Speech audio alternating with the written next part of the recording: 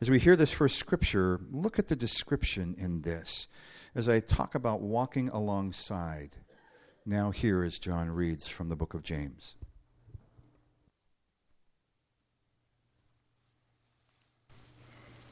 Are any among you suffering? They should pray. Are any cheerful? They should sing songs of praise. Are any among you sick?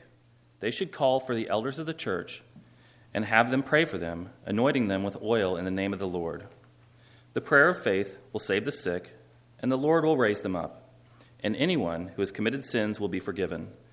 Therefore, confess your sins to one another and pray for one another so that you may be healed. The prayer of the righteous is powerful and effective. Holy wisdom, holy word. Now, as you hear the gospel lesson this morning, I would invite us, as you are able to stand for the reading of the gospel. This is a familiar story, and look at the order by which Jesus heals this man. Let's stand together as you are able.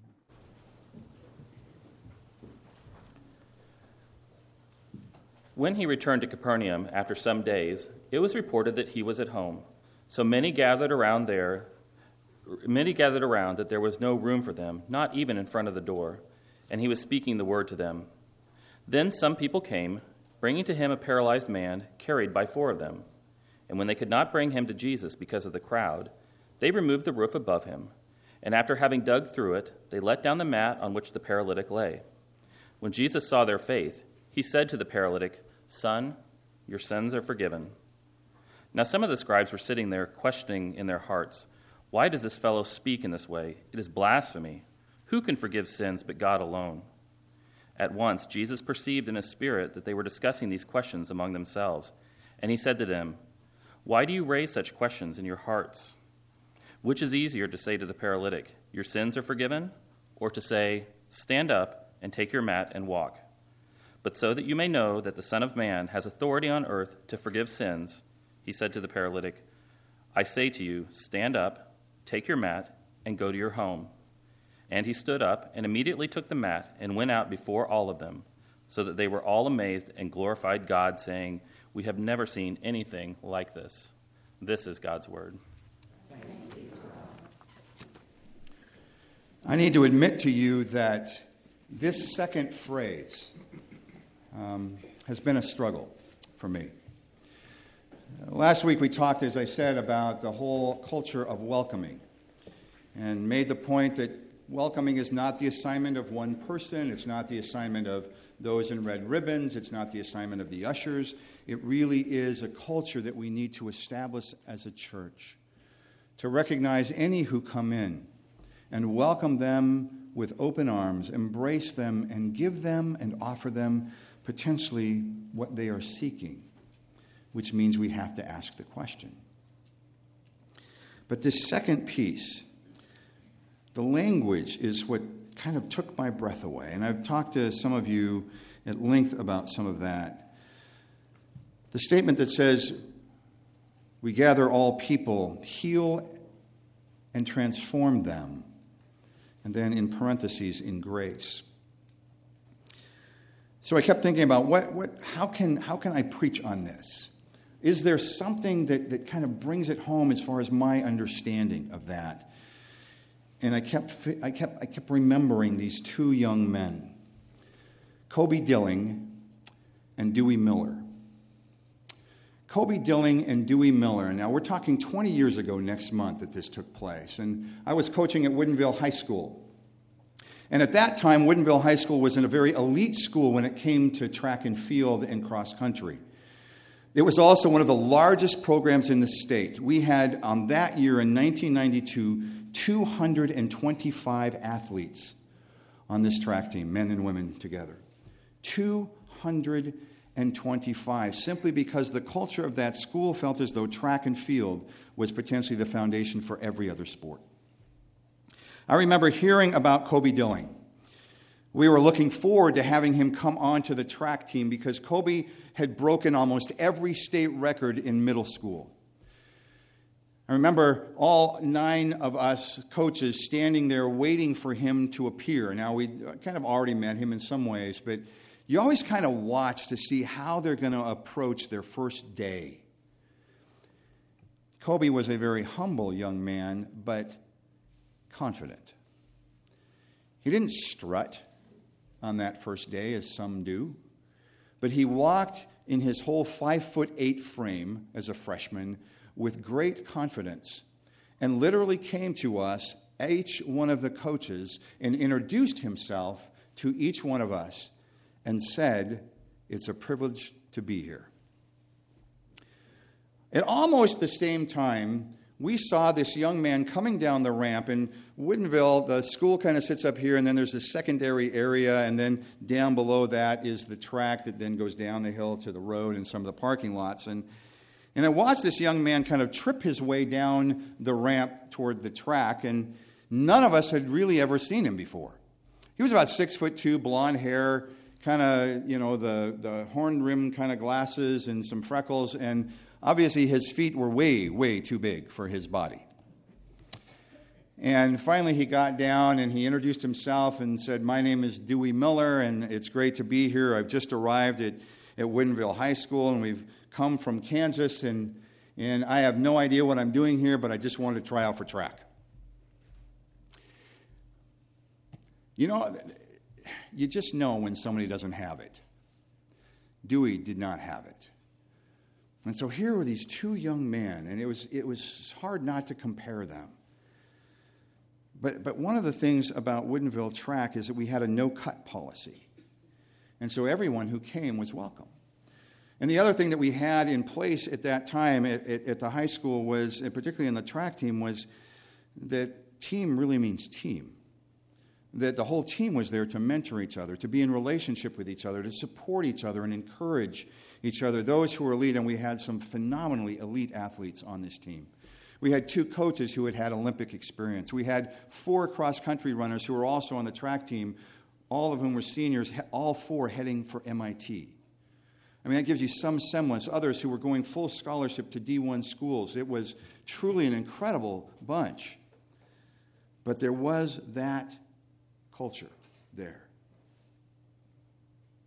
I remember Dewey coming to me and saying, "Coach, I don't know which event to try." And so we began to work with him to try all the events. Well, the first one he chose was the pole vault, and my coaching was in motivation, visualization, pole vault, triple jump, long jump, and the hurdles.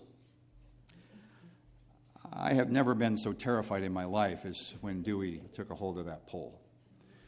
And Lord knows he tried to break it as much as he could, but he didn't do it. And he didn't get seriously injured, but, let's just say he never held the pole again.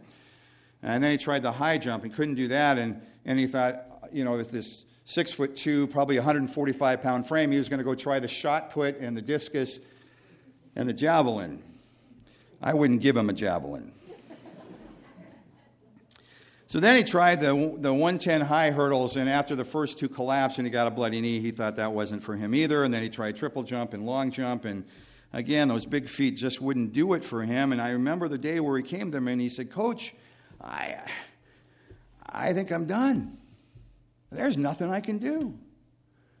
And I had this little sparkle in my eye and said, "There's one event that you haven't tried yet.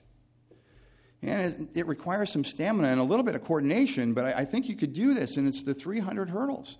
And by the way, he tried the distances, but he'd just walk off the track about halfway through. 300 hurdles, it's an event that takes about, 3/4 of the track, and the hurdles are much lower than the 110 high hurdles, and boy, you could see the spark in him. And so he tried it, and he looked like, the only term I can come to terms with is he kind of looked like an injured duck going over the hurdles. But Lord knows he decided this was it. And because of the policy that we had there, he decided this was his event. And so we worked on the 300 hurdles. Now, the other thing I need to share about Woodinville Track is with 225 athletes, it can be a little intimidating for other teams, and we made it so. Because one of the things that we did is, we would gather all, and particularly when we were at home meets, so there was this little space down at the gym before you walk down to the track, and gather all 225, and I got to do the motivational speech every time before the meets. And so they'd gather around me, and I'd give them the speech, we'd put the hands in, and, Falcons, and then the captain would lead them in a clap. every one of these athletes would begin to clap. And then we would form one line, all clapping in unison, working their way down the track, and would literally surround the track in that clap. Absolutely taking absolute ownership on that track as one, as the team. Then as, a quarter of a mile around this track, here's this team, and at the signal of the captain, they clap 3 times, yell Falcons, and all come together with the coaches at the middle of the field, kind of claim the field again, yell Falcons one more time, and off we'd go to the different disciplines. You need to know that. Again, it was a team that really understood that it was a team. Now, about 2/3 into the season, we found out Dewey's story. He came to the coaches' meeting one day, and he said, I need you to know that I'm only going to be here until the end of the season, then we're going to move again. He said, my father is trying to kill us. We found out that was true. That they would move and live in a place for 3 to 4 months and then move to the next place and move to the next place. He had suffered an incredible amount of abuse as a young man until his wife and Dewey finally left and kind of went on the run. And it just a tragic, terrible, gut-wrenching story. But I want to remind you, again, the triad culture of priorities created by the coaches of this team. The first was accepting. That we accepted you no matter who you were. And the culture of the team was that we would try and mentor every one of these athletes into becoming better at what they did. The second then was we were absolutely goal-oriented. Every athlete set personal records and goals for themselves. And it was up to the team, not just the coaches. It was up to the team to get them to those personal records and goals. If we failed at that, we failed as a team. If we succeeded at that, we succeeded as a team. Third was we were absolutely united. Nothing was allowed to tear us apart. Nothing. And that's how we approached that season. And Dewey set his personal goal. Now, I have to tell you that in the 300 hurdles, a phenomenal time is in the mid-30s. I mean, absolute kind of Olympic caliber time is in the mid-30s seconds. A great time in this state would be 40 or 41. An adequate time would be 43, 44 seconds in the 300 hurdles. Dewey set his personal record at 50. Coming to the last meet, he hadn't even broken 55. So we came to the last race of the year. And it was Kobe Dilling, the stud of the track team, who saw Dewey getting ready for this race. I was going through visualizations with him, doing some motivational stuff with him. And Kobe went every single discipline, every single one. And whoever wasn't competing at that moment, Kobe called them to come.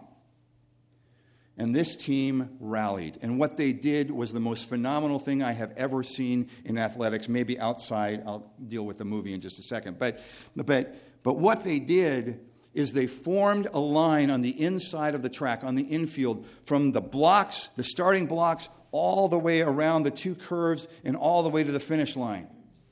And they stood there in absolute silence as Dewey prepared for this race. Coaches are not allowed to coach during a race. Absolutely forbidden. We step back and watch this team last meet of the season.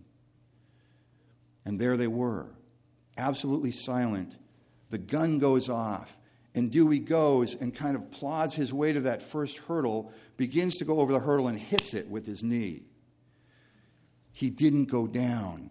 And the team began then, as he ran again, to clap in unison of his footfalls to help him get in rhythm. And you know what? He got in rhythm. He got in rhythm. And it was though suddenly it all clicked for him, and he sailed over that next hurdle. And what we taught them visually was when you come around to that turn, you pretend as though there's a large, huge rubber band propelling you around that turn. We called it the CZ, the critical zone. And there was this group of sprinters who began to chant CZ, CZ, and you could see Dewey's face brighten. And it was just incredible to watch as he glided over the next hurdle and then the next. And it was in that critical zone that he passed 3 other runners. First time forever. And he got around that zone and in rhythm as they were clapping, hit that next hurdle, and then the next one, he couldn't make up the time with the first place runner. He came in second. And I was right there by the timer's tower. 49.92. I will never forget that number. 49.92. And he looked at me and I said, Dewey, 49.92. And he fell to the track. And suddenly, as everybody heard that, they surrounded him, and just like the movie Rudy, picked him up and put him on their shoulders and carried him. The other teams thought we were absolutely nuts. The guy took second. Now, why do I tell you that story? I share Dewey's story because I think it fits. We heal and transform them in grace. Dewey walked in off the street, became a part of a significant community that could have been really intimidating.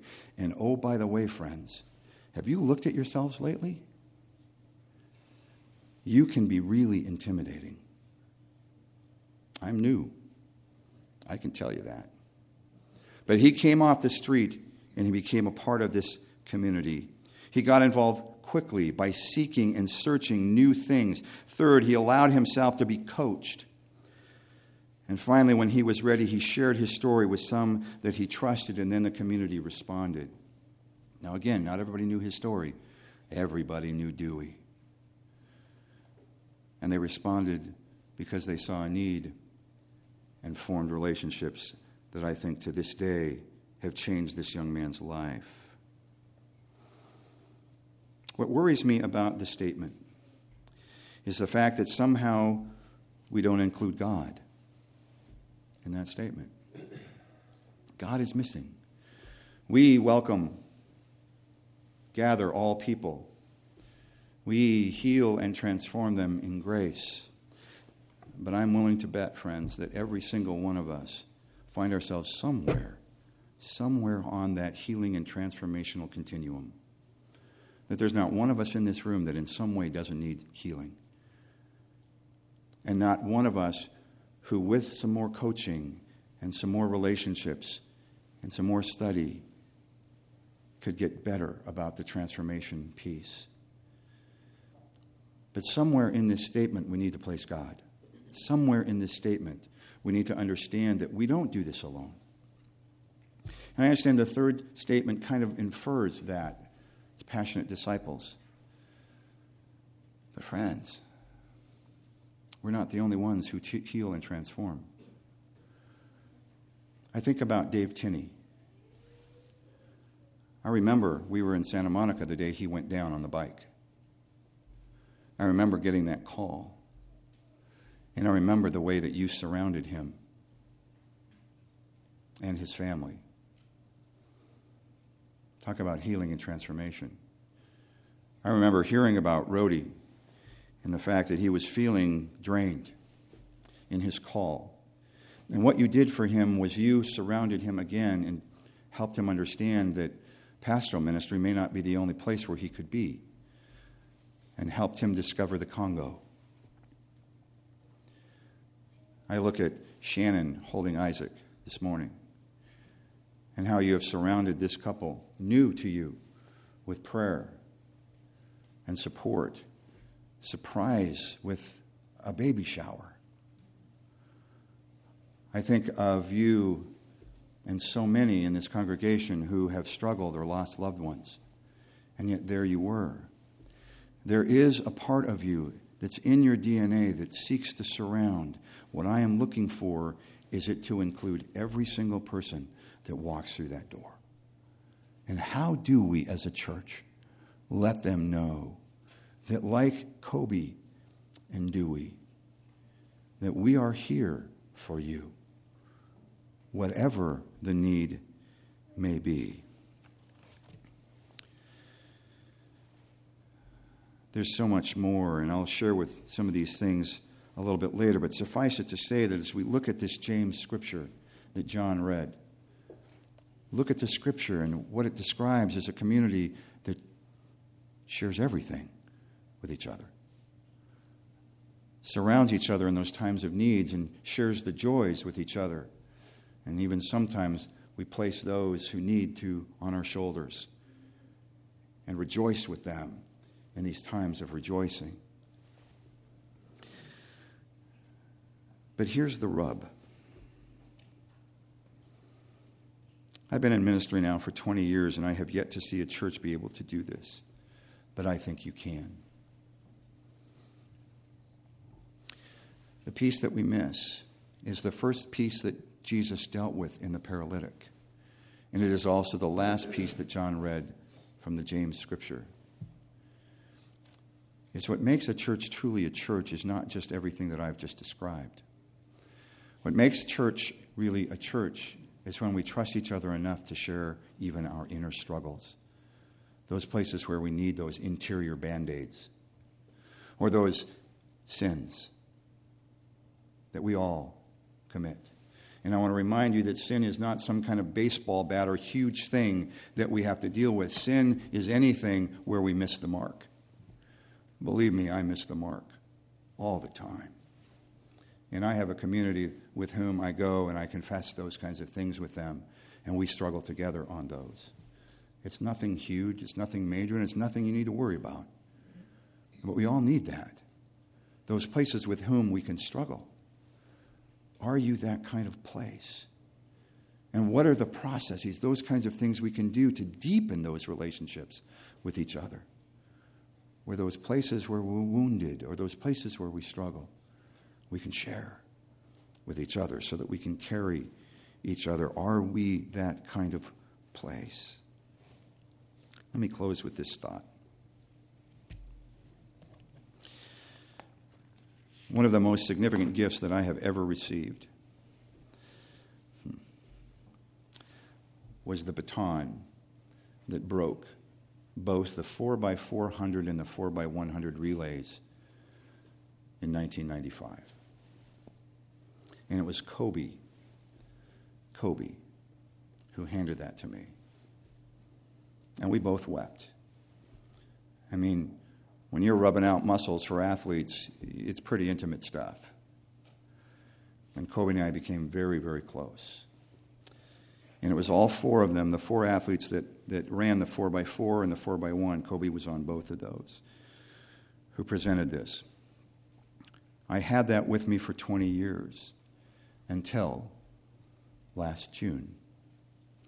Last June, what we did in the transition from Auburn to Aldersgate was I put a table on the chancel that had a number of different things, a new Bible and an old Bible and a stole and all kinds of things. And the final thing on that table on the chancel at Auburn First was that purple baton with this note attached. I wrote to her, "Carry this firmly. Don't drop it. The race continues, and now it is your turn to run it. When the time comes to pass it on, you will know. But pass it with confidence, knowing that the hand that receives it will carry it as you have. Carry it well, my sister." And believe me, my friends, I think that can be said for us. Maybe we do heal and transform. Maybe we do carry each other. Maybe we do, in fact, seek to find those opportunities to pass that healing and transformational baton to others whose time it is to both receive it, carry it, and pass it. Is any one of you in trouble? They should pray. Is anyone happy? Let them sing songs of praise. Is any one of you sick? Call upon the leaders of the church to pray over them and anoint them in the name of the Lord.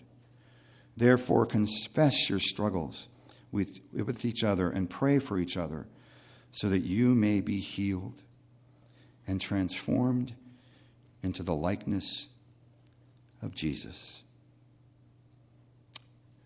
Maybe that's what you meant. May it be so.